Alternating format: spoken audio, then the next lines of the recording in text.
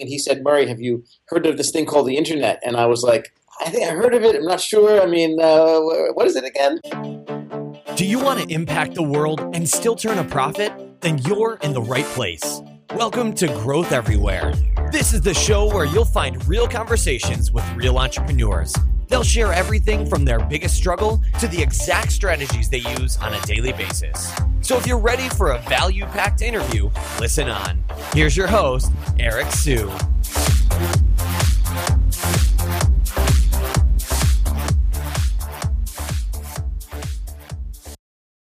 Today's episode of Growth Everywhere is brought to you by Single Grain. Single Grain is a digital marketing agency ran by yours truly that has helped venture-backed startups to Fortune 500 companies grow their revenues online. Single Grain covers services such as search engine optimization, Facebook advertising, Google advertising, YouTube advertising, content marketing, and conversion rate optimization. To learn more about Single Grain, go to www.singlegrain.com/grow to learn about 8 marketing campaigns that we've used in the past to help clients grow, including the one that helped generate over 1,500% return on investment. Hey everyone, so today's interview is with Murray Hidary, who is one of the co-founders of EarthWeb, which eventually morphed into Dice.com. For those of you that might know Dice.com, and that company actually went public, was one of the first internet companies to go public. And, Murray also has co-founded 4 other companies and currently runs a company called eBility. But the fact that he's done so many different startups, lends a different type of perspective here in terms of entrepreneurship in general, like how everything in general from traveling to, he talks about music composition and also, photography. How does this all tie in with entrepreneurship? So you'll learn, a little, this will be a little deeper talk around entrepreneurship and what it really takes to succeed and, what's really gotten him to where he is. And, he's a very, very genuine person, really nice person. So hope you guys enjoyed the interview. Hi, everyone. Welcome to this week's edition of Growth Everywhere, where we interview entrepreneurs and bring you business and personal growth tips. Today, we have Murray Hidary, who is the founder of eBility. And also at the same time, he's also previously founded EarthWeb, which was later changed to Dice Inc. He's also founded Vista Research, iAmplify, and Primary Insight. And he's also a world traveler, athlete, photographer, and composer. Murray, how are you doing today? Awesome, Eric. Thanks for having me, and excited to have this conversation with you. Yeah, thanks for being on the show. So, let's start off with your background first. You've done so many different things, all these different companies, and at the same time, you've done all these companies with your brother. So let's hear about your background. Yeah, I come from a really close family in New York. We grew up in Brooklyn. My grandfather came to this country as an immigrant in 1910, and he came with nothing. One of those classic stories where he came, by ship to the Lower East Side, lived in the Lower East Side in the tenements of Manhattan. He peddled on the streets for years, scraping together money to take care of the family, and eventually built the family up. He was one of the first to actually go to China and build a wholesale business and import textiles and eventually clothing, and that became a family business. So the notion of being an entrepreneur and also being an entrepreneur in context with family was something that was really near and dear to my heart and really in my DNA, genetically in my DNA, literally. And so when the opportunity came to start my own company, it made a lot of sense for my brother and I, my older brother Jack and I, to work together. And that is exactly what we did in the 90s, right after I finished college. Okay, got it. So let's talk a little bit about EarthWeb first, because a lot of people know what Dice Inc. is. So can you talk a little bit about that? Yeah, absolutely. So EarthWeb was a company, the first company I started was about 22, 23 years old. My brother, 3 years older, he had seen the early days of the internet when he was working at the NIH in Bethesda, Maryland. That's the government research facility. So he got to see the earliest days of the internet, before it became commercial. And this is actually pre-web. And so he and I started chatting, and he said, "Murray, have you heard of this thing called the internet?" And I was like, "I think I heard of it. I'm not sure. I mean, what is it again?" And this is like back in 1994, so early days. So he and I started to look at it, and we were like, this thing's going to change the world. And we weren't sure exactly, how that was all going to unfold, but we knew we wanted to be a part of it, and this excitement about endless possibility. And so EarthWeb started as a developer of websites. The web was created back in that time. Tim Berners-Lee created HTML, and the first websites started to emerge. And so we built the first and largest and most robust sites on the internet, from the Metropolitan Museum of Art to Bertelsmann to the New York Stock Exchange, on and on. We built some of the biggest sites, named by Wired Magazine as the top web shop across the country. And then it morphed into a site for developers. When Java came out, the programming language in 95, we realized that our developers and other developers didn't really know a lot about it and how to implement it. And so we built a site called Gamelan. And that was named after the Indonesian orchestra, the Javanese orchestra, where lots of pieces come together. And that's essentially what Java was. Lots of different pieces of code, or applets, as they were called at the time, came together to form a whole. And that's what we did with the site. And it took off. Sun Microsystems, which created Java, became our sponsor. Many other companies became sponsors. And then we shifted the company from a service business model, building websites, to now what was a publishing company, a media company, generating money from advertising from many big tech companies and reaching the IT audience. And we were the largest portal for the IT world, from Java developers to C developers to database developers, HTML developers, all kinds of programmers and folks in the IT space would come to EarthWeb and its network of sites to get information and share information. Got it. Cool. And I think the way I remember Dice is, a lot of people use it as pretty much a recruiting tool too, as well, right? So at that point in time, so we had actually just taken the company public in 1998. It was an incredible time, November 1998. Actually, the market, the IPO market, was closed for about 6 months, and there was a real concern in the market whether, when it would open up again and when companies can go public. And we decided to push forward with our IPO. We were one of the first B2B IPOs. So there were lots of consumer ones, right? You had eBay, you had Yahoo, you had Netscape at the time. And then we came with a business-to-business IPO, and we opened the market back up on November 11th, 1998. And that was an exciting day, exciting time. It was one of the biggest pops, first-day gains in NASDAQ history, and it really put us in a position to grow the company dramatically. And the key thing we looked at was, how do we grow acquiring other companies, but also adding on functionality? And the career service, right, classified ads was a key piece to that. Right, the key piece to any publishing model, whether it was in the past newspapers or other publications, was not only generating money from advertising, but also classified ads. And of course, job listings are the core of classified ads. And so we were planning on building a whole job and career portal. And then we found Dice, which was very small at the time, based in Des Moines, Iowa. Very small number of people and about $2-3 million of revenue. And we acquired that site and put it into the EarthWeb network. And eventually it grew so big, we just unleashed that across our massive user base. And it went to huge numbers and became the leading job board and career site for IT professionals, and is that till today. And so we switched the name of the company from EarthWeb to Dice because it was really became our flagship site. And during the bubble burst of 2000, that's when advertising completely fell off the cliff across the industry. And so we sold off a bunch of the advertising websites. And in a restructuring, we then kept Dice as our core property, along with some other properties that related to it. But we became really a career site at that point, driven by classified ads and subscriptions from businesses. Got it. It sounds like you've had to make a lot of tough decisions. You've had to, first of all, you went public, but it sounds like you guys had to take the company private again, and then you had to change the name to Dice and focus on Dice at the same time. So a lot of tough decisions there. So the question here is, how do you go about making tough decisions? Yeah, I mean, it's a great question. There's, experience certainly helps, but at the time I was 27 years old, so there was only so much experience, that I and my brother and we had at the time. We had a great board, but really it was all that was new to all of us. Prior to that restructuring, to grow the company, we needed lots of cash to acquire businesses and to fund businesses.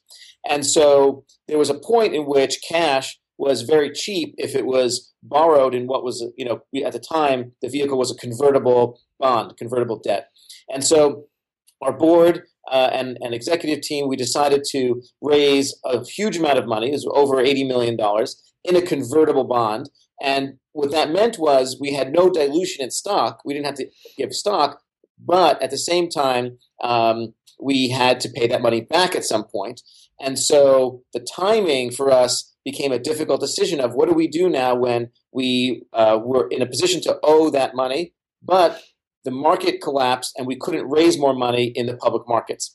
And so that's how that decision came about, Eric, to restructure the company, take it private, and convert our bondholders into equity holders and tell them that, hey, look, we believe in this business. It's a profitable business. The market has had major issues, but we're a solid company. And we were a solid company. And if you look now this is going now 15 years later, just about, the company is thriving and back on the public markets again, incredibly profitable, and provides a tremendous need for customers across the board to help them with their careers at Dice.com. So really, really proud of getting through a tough time, making tough decisions, but we did the right thing for everyone involved, shareholders, bondholders, and really the customers at the end of the day won out.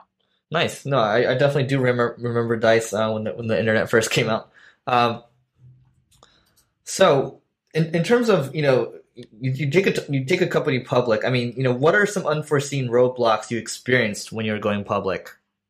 Yeah, well, the first one is that the timing is so much out of your control.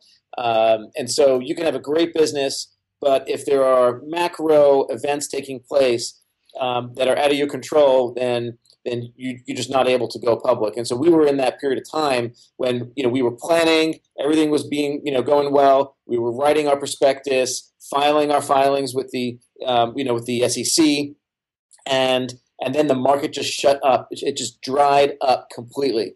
And we were sitting back like, wait a second, we got to raise cash. We have to grow this business. We need to figure this out. And so that's when you also make tough decisions, right? Of do we retrench? Do we raise money privately and wait for the market to open up? And that's when, frankly, my brother, myself, our board, we really made what I think is a ballsy decision to go forward with the roadshow and go forward with our IPO when it could have meant a much lower price to the company. But we decided to move forward anyway because we believed in our business and believed in what we were doing. And so we did, and it worked out. But I could see many companies taking a more conservative approach and just waiting for the market to come to them. But we decided, to go to the market and create the market. Got it. Now, when just one more note on on taking a company public. I mean, you're 27 years old.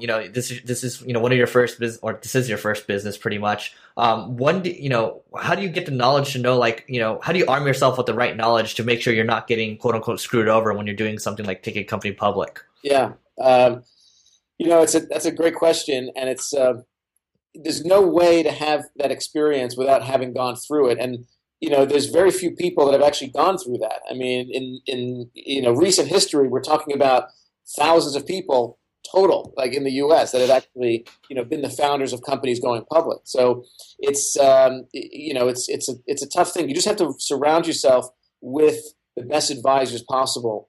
We were lucky to have a board that had been involved, invested in companies that had gone public, but also our law firm was fantastic. Morrison and Foerster, they really handheld us, making sure that everything was done properly. And then, of course, our bankers. We were J.P. Morgan was our lead bank at the time. And for such a huge company, which J.P. Morgan is such a huge company, they really took us under their wing and really invested in us because they wanted to make a statement as one of this. We were actually their first internet IPO. So we were very important to their investment banking division. And so they really kind of nurtured the relationship, and that's why you just have to surround yourself with the best advisors. J.P. Morgan, Morrison & Foerster, and others. We were backed by Warburg Pincus, one of the top investment firms. And so the best you can do is surround yourself with the best advisors, and then use your best judgment. And so that's what we did. Okay.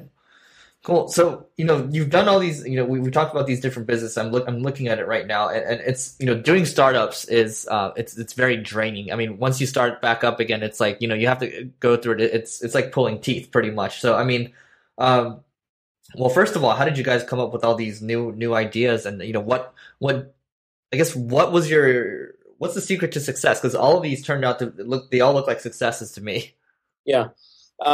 So, I think that there's certain characteristics or qualities. I think that my brother and I have that really lend itself to make something successful. Those, I think at the core of it is persistence, like really unrelenting persistence to make something happen. And I think it's about coming at it from an inspired place, like. That place where you wake up really excited about what you're doing.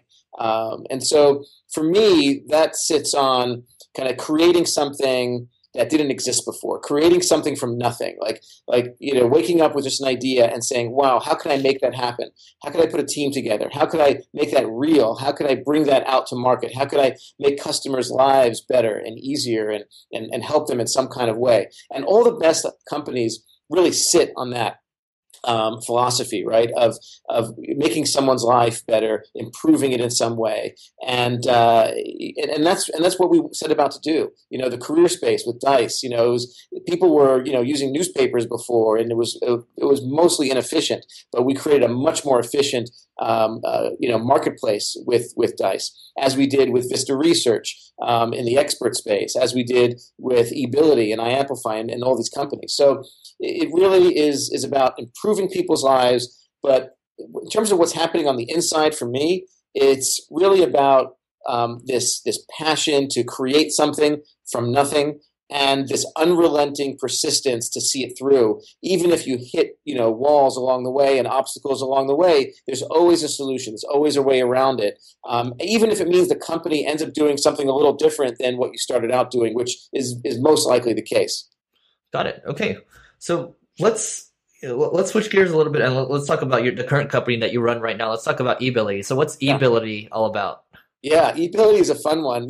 When I was running Dice, we had one challenge in that business, which was the cyclicality of the economy. So when the economy got soft and people stopped hiring, we saw our revenue dip. And which makes logical and common sense. And then when things picked up again in the economy and people started hiring again, then our revenue ticked up. And we were trying to find a way to kind of smooth out, right, those bumps in the revenue, which of course every company wants to do, is have continued steady growth. And I realized that if there was ways to offer solutions to our customers that not only when they're looking for a job, but also once they have a job. And this whole idea of time tracking is always an interesting one to me, because personally, I never wanted to be in a business where I had to track my time, right? Where I had to be, punching a clock, and I really have structured and lived my life.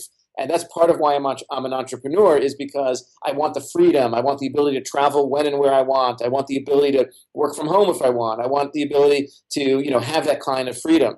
And so being in a business like eBility, which is about time tracking, is actually quite ironic for me. But really what's at the heart of it for me is giving people more freedom.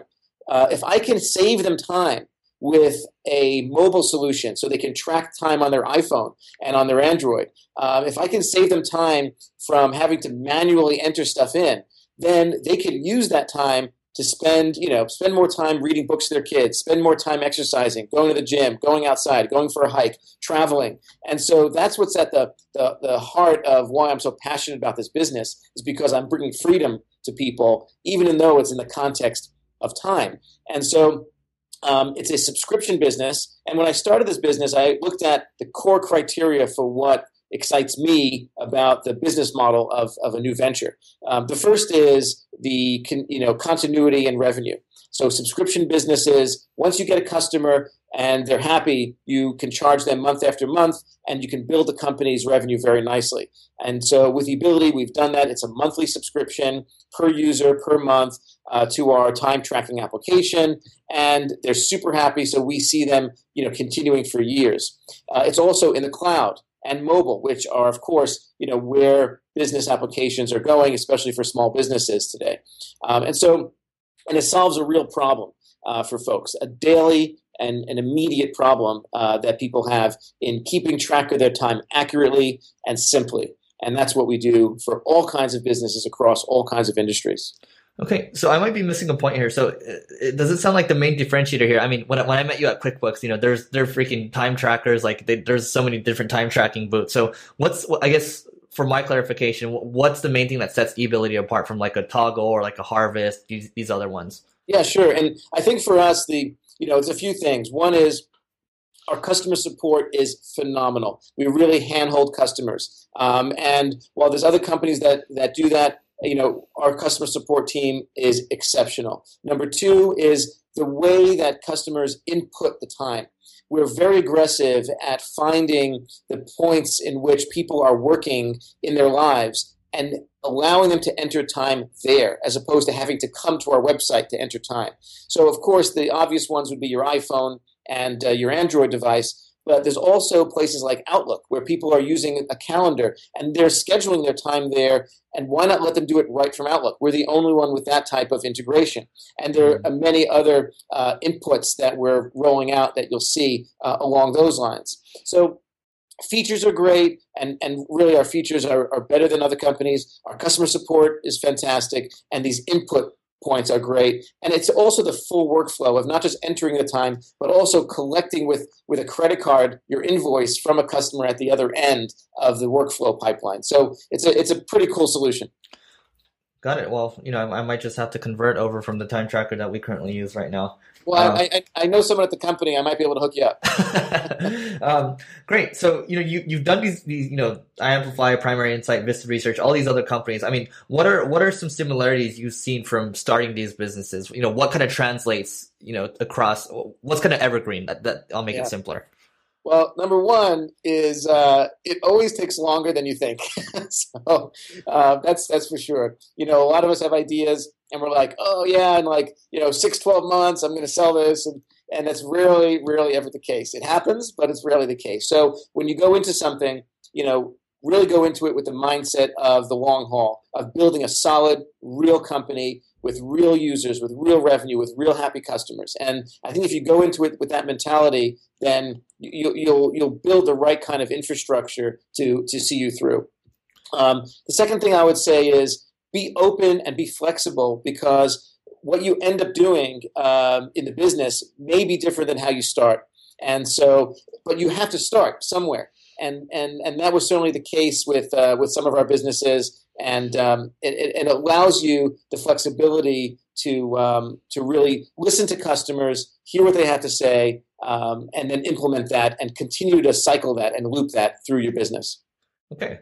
I throughout this interview, I definitely sense that the passion. So is that something that was kind of ingrained with you, like growing up, or is that something, I'm just trying to figure out, coming from an entrepreneurial family, is that kind of like forced upon you, or where does that come from? Right.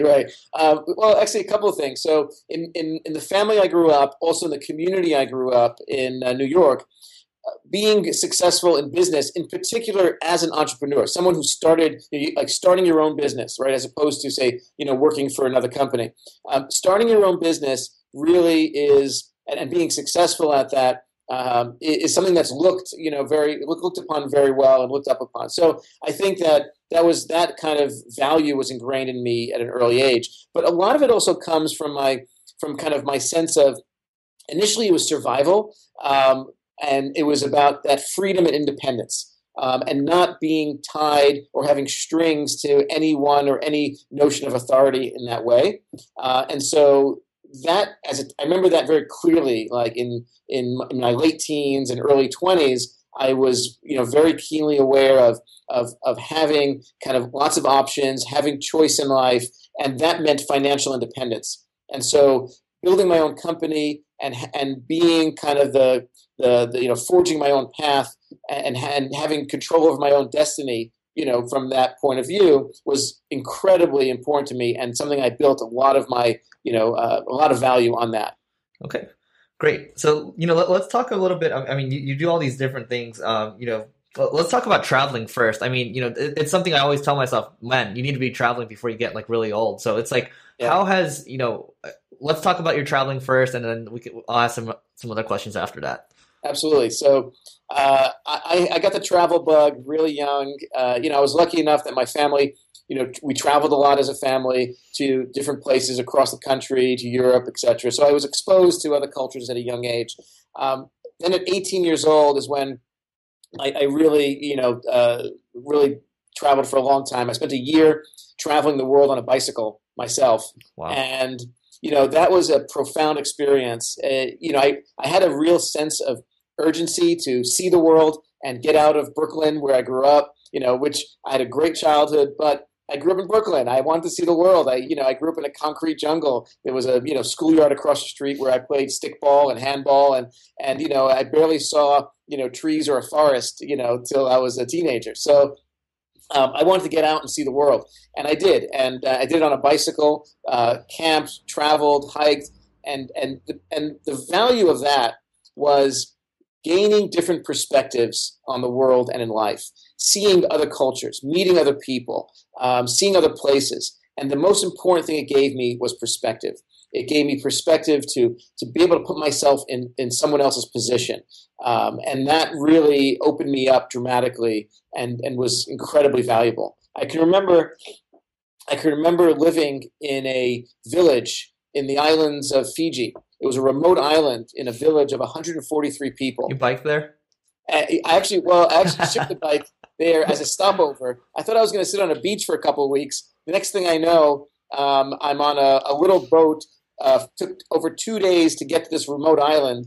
And really it was a guy on a bus who told me to go there. I mean, that's the kind of, just spontaneous, opportunities that I just grabbed a hold of. And I end up living for months in this village. And one of the key things I learned, Eric, was this village was a cooperative. Everyone worked together and shared all the responsibilities. And so when somebody needed a home, because their home was, it was in disrepair and it was falling apart, they all came together and physically, literally built it themselves with logs and with straw and with natural materials, and they just all came together. They took a week. They built this hut, this home, and the family then had a new place to live. And I helped out, and I was part of seeing that firsthand as an 18-year-old, where people come together. I grew up in a community where people look out for each other and come together. And so I bring that value to everything I do, whether it's in business, where I look at the people that work in the business as a community, and we look out for one another to, for the sake of the whole, which is building something fantastic for customers. Okay. Now, when you travel, when you're traveling around the world, I mean, there's got to be a ton of hardships. It sounds like, can you give us some examples of some hardships that you faced? Yeah, quite a few. And at the time, being 18 years old on that trip, not having a lot of money, not having a place to stay, I would literally, set up my tent on the side of a road. It would be 100 miles to the next town. A storm would hit, and you just have to persevere, and just get there. Then the bike breaks down. You got to find a mechanic, who's got some, gears and tools to help fix it. But you just make it happen, and it becomes almost a literal. These challenges are really like physical manifestations of how you deal with things emotionally. And so you really get to test and see who you are. When I was in New Zealand, Eric, I was captivated by the mountains there, by the Alps, and I decided to get into mountain climbing. And so that became kind of this physical challenge to test myself mentally. And it was really all about, at that age, like, who am I? What do I have in me? What do I have? Do I have what it takes? And what are my limits? And I kept pushing myself harder and harder to test those limits. And so I climbed Mount Cook, which is the largest mountain in New Zealand, and in very rough conditions. Storms turned us back. We had to go back down to the base camp, then try it again the next day. And it was about that kind of relentless pursuit, as I was talking about earlier, like not giving up, saying, yeah, okay, there's a storm here. It'd be foolish and stupid to continue that day up the mountain. We probably, would have, that would have been really dangerous. But we turned around and we regrouped. And then 2 days later, storm passed, we went back up, and we successfully summited. And so it's about being smart and not just being persistent for its own sake and saying, I'm going to do whatever it takes to push through. Sometimes you got to pull back to go forward. Got it. Okay. So travel has provided perspective for you. Now let's talk about, how has photography helped out, and how has, does it make sense to tie photography and music together, or should we separate them? Yeah, I'll start with photography, and then I think we can go into the music. So photography, I got into when I was 17 years old, 18 years old, around that same time. My first camera was a gift from my parents for graduating high school. And at the time, I had a dream of being a National Geographic photographer. That's what I thought I wanted. And so part of the travel was so exciting to me because it gave me an opportunity to photograph new things. And particularly nature and landscapes, that's what excited me. And photography really is all about perspective. It's all about finding a perspective that tells a story. And whether it's something beautiful, whether it's someone's perspective of how they live, where they live, what they're going through at that time. And so I use photography as really as an exercise in mindfulness, as an exercise in awareness. An exercise in how can I see the world not only differently, but in a way that connects me to it in a deep and profound way. And then photography went from being kind of this nature documenting nature to years later, now cut to my early 30s, after years and years of photographing and developing my skill, my 10,000 hours, so to speak, in photography, to one day being I was actually at the Brooklyn Botanical Gardens back in the city where I grew up, and walking through a beautiful landscape of trees, the sun hitting the leaves, shimmering, the wind gently caressing the leaves. And I went to photograph it, and instead of shooting it as I normally would, I was completely moved by something different, by something new that I felt, which was, can I document this, not how it looks, but can I document how I feel about this particular tree and how I connect to it? Actually, funny talking about it now, but I'm actually sitting in a part of my home which is right in front of that actual image. So I'll just shift over for a second, and you can see part of the image here. These are leaves on a tree, and everything is done in camera, and movement of the camera is blending and creating the emergence of the underlying energy of those leaves and of that tree.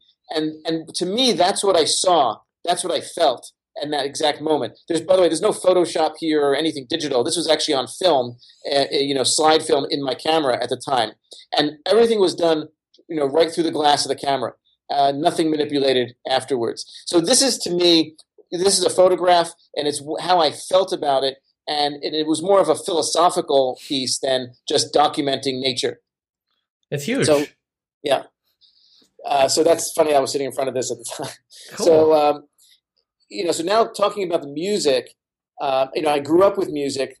I was 6 years old when I started piano, 5 years old when I started playing the cello, and continued to play. When I was a late teenager, I realized that writing music, I had a real passion for that.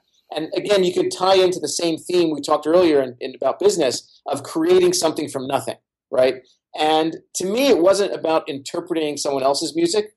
As great as Chopin and Bach are, it wasn't about interpreting them. It was about learning from them and then creating something new from myself that didn't exist before, and my own expression. And I really made that connection. And so in college, I actually was a composition major, studying composing, classical composing, and then one of my dreams come true of my first symphony was performed in St. Petersburg, Russia in 2004, I believe. And just sitting there with that full orchestra playing my work, I never felt more alive than in that moment.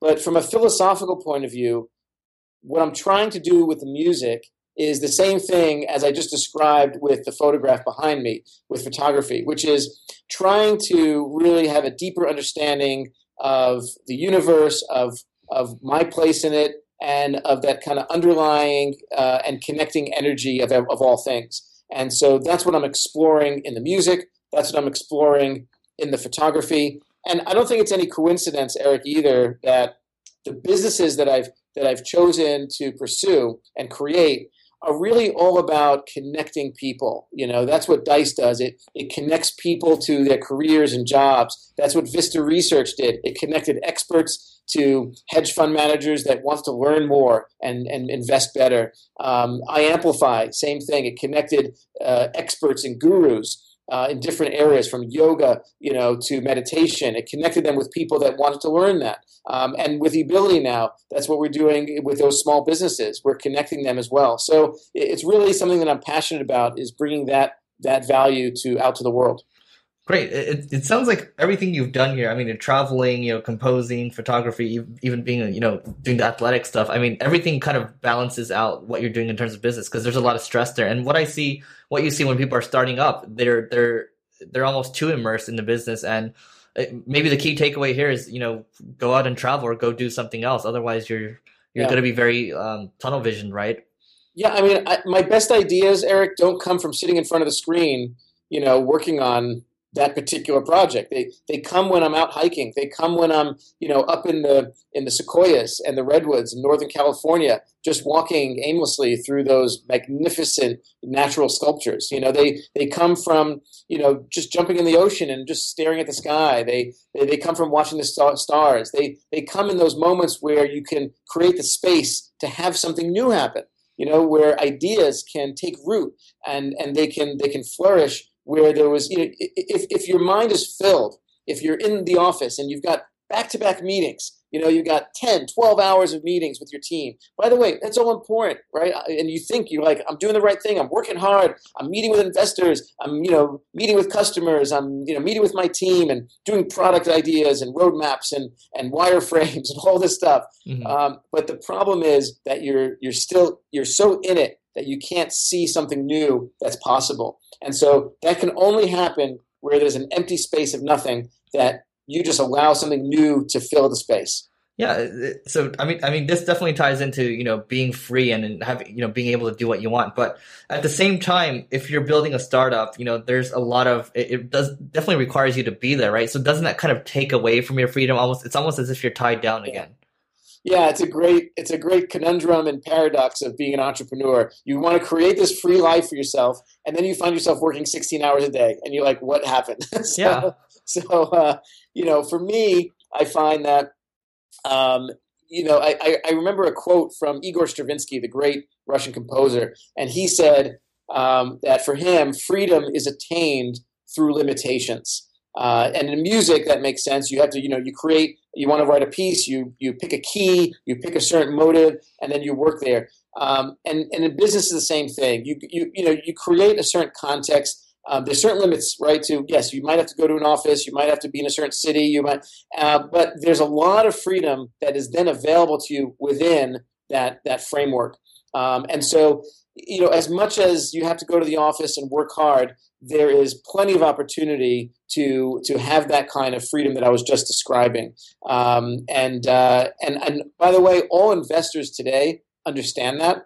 A lot of the excuses we make for ourselves for not doing things is perceived limitations. So somebody might say, oh, well, no, I can't, take 2 weeks off and go do that. My investors will be very upset at me, because they want to see me working hard. I promise you, and I've invested in companies, if I see that an entrepreneur that I invested in is out, doing a meditation retreat or out hiking with their team, you know what? Not only will I be happy with that, I would ask to join. So, that's now, it can't be all the time, right? You've got to get the work done. but you have to kind of balance that, time for just putting your head down and getting the work done, logistics, details, and at the same time create the time for newness, for new opportunities. And that could be, for me, a lot of it is I'll go to a concert. Maybe it's a rock concert or a classical concert, go to the opera.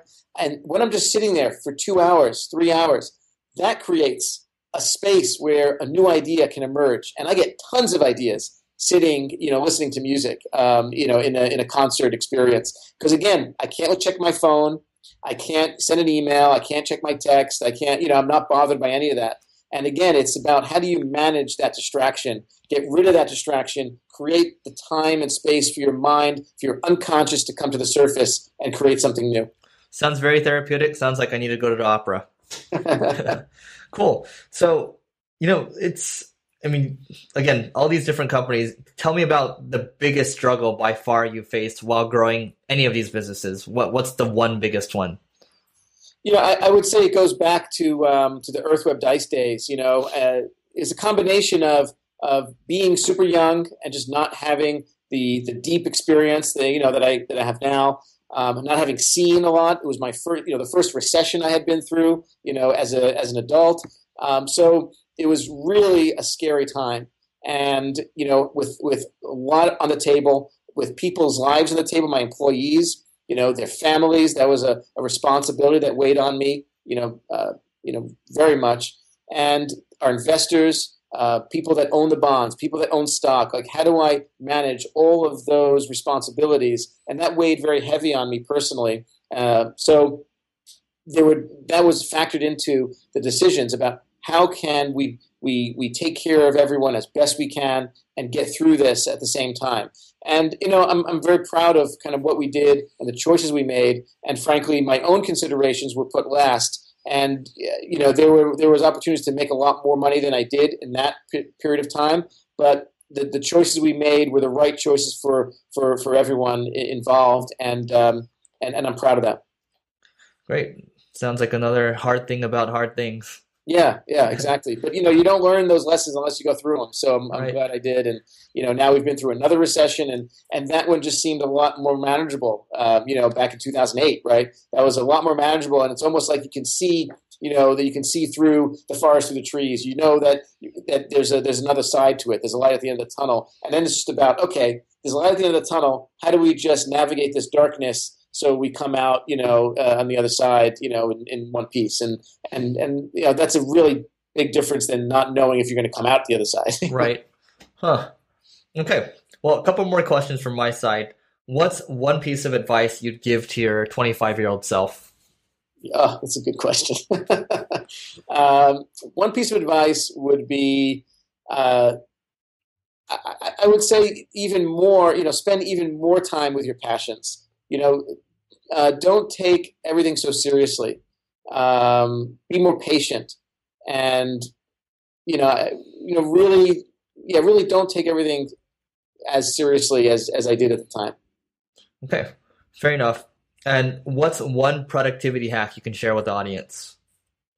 Okay, that's a good one. Let's see. So, for me, the whole to-do list thing is, it's always been something I've looked at and have had issues with. So, I've tried all the task lists and all the productivity tools, but what I found is it's just more places to go, check things, and it became frustrating for me. So what I decided to do, so I'll share two quick things. One is I like to condense where I go to be productive in terms of the software I use. So my calendar has now become everything for me in one place. So, of course, my meetings are scheduled there, but I actually use my calendar as my to-do list as well. Even though it's literally a click away to get your task list, I don't use it in that way. I put my tasks, the phone calls I have to make, the emails I have to return or write from scratch, even the physical things I must do, like pick up the dry cleaning or take the car in for repair.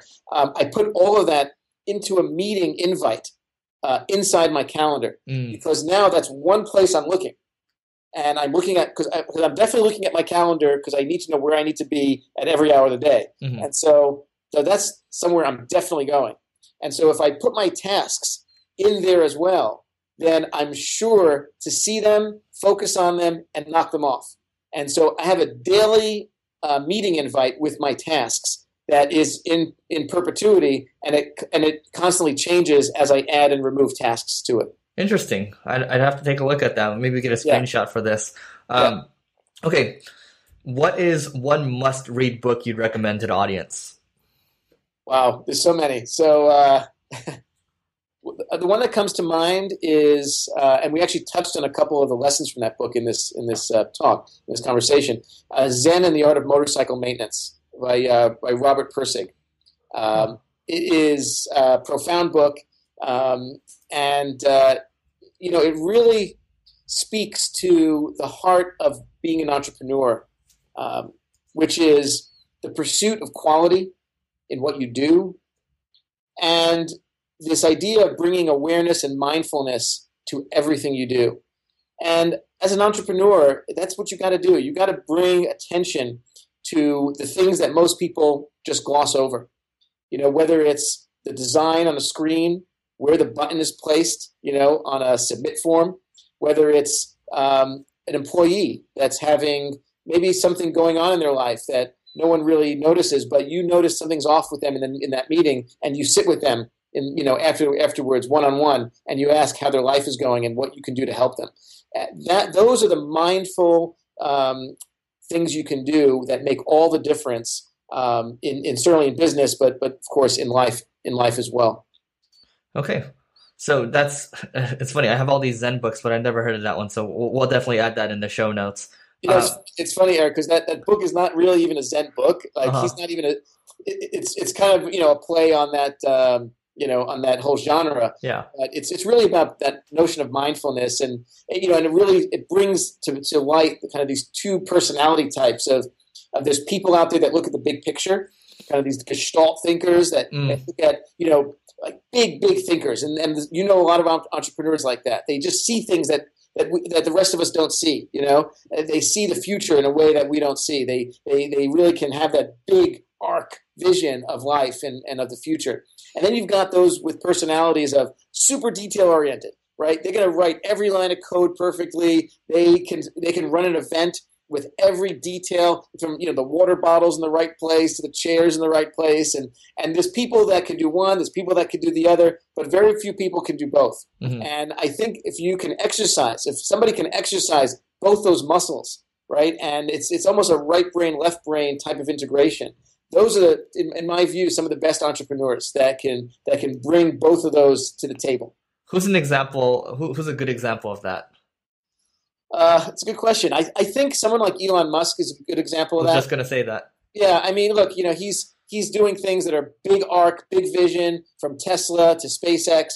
But from what I know of him, and I met him a few times, he's in the weeds. He's in there. He's looking at details. Steve Jobs had a lot of those qualities as well, where he was in the product, really looking at quality and making sure things happen that matched the big arcing vision. Got it. Okay. So Murray, how do people find you online? Really easy. Just murrayhidary.com, my name, MURRAYHIDARY.com. And, I put in one place access to really what I'm excited about and how I'm self-expressing through music and through photography and the ideas that I have around businesses. Wonderful. Great. So Murray, thanks so much for doing this. Everyone, this is Murray Hidary. Make sure to find him online. Murray, thanks again. Awesome. Thanks, Eric. You were great. All right. Take care. If you're interested in growing your revenues online and you're tired of home agency work, then it might be time to check out Single Grain. Single Grain is a digital marketing agency ran by yours truly that has helped venture-backed startups to Fortune 500 companies grow their revenues online. Check out Single Grain at www.singlegrain.com/grow to get a free resource on 8 marketing campaigns that we've used to help companies grow their revenues online, including the one that drove over 1,500% return on investment.